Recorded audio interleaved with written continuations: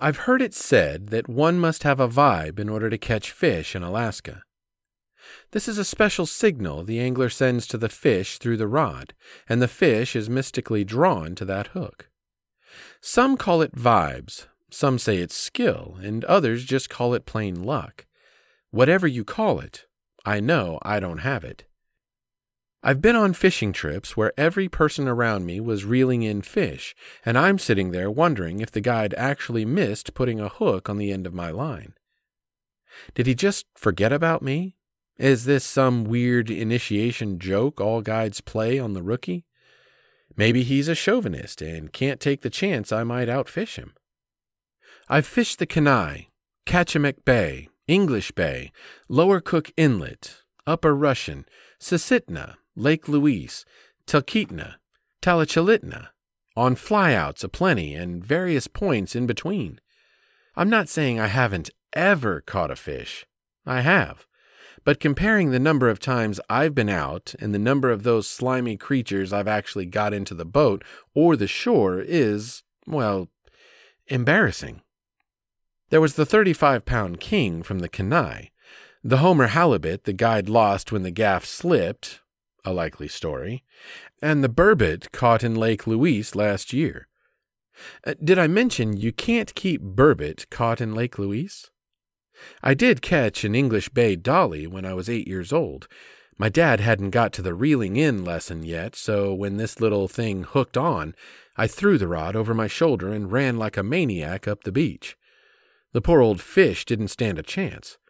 It bounced on the top of the water like a well-thrown skipping rock, and I'm sure it died of shock before my dad unhooked it. I have the picture to show my kids. See? Mom actually has caught a fish. My 7-year-old just rolls her eyes and walks away. My husband says you have to keep at it, and I give up too soon. But over the years, I've come to accept the lack of vibes in my fishing life, and I just kick back in the boat and work on my tan. There are other things about fishing trips I've learned to enjoy. The trip to Lake Louise is my favorite. The quaintness of Sutton, the slate-gray beauty of the Matanuska River, and the cobalt blue of the glacier. The kids are asleep about the time we drive through the valleys before Eureka, and I tell my husband, again, how great it would be if we could move out there with the kids and actually make a living in those green, wild valleys. The best part about the trip and all the drives I take with the family is watching them play in Alaska's outdoors. Their blue eyes shine brighter and their cheeks are a couple of shades rosier. My husband is a little more handsome, is that possible? While driving the boat. The pictures we take seem to turn out more vivid and we sleep a little better at night. Must be all the fresh air. I might miss these things if I was preoccupied with catching fish. As Robert Service wrote, it isn't the gold that I'm wanting so much as just finding the gold. There are thousands of people who can only dream of living in the Greatland.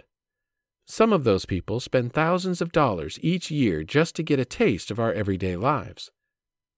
What a shame if we only appreciate it when a fish was dangling on the end of our fishing line.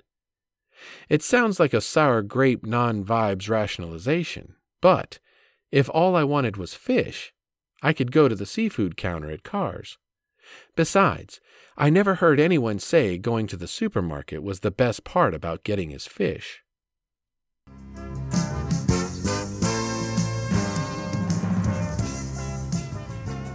When you go outdoors, take a young person with you and teach them by your example what it means to be a sportsman. Behind the wheel or in the boat or on the road or in the lake, take the high trail and practice ethics of fair chase. Goodbye and good luck. May God bless you in the land of the midnight sun, and may your days be happy and long in Alaska's outdoors.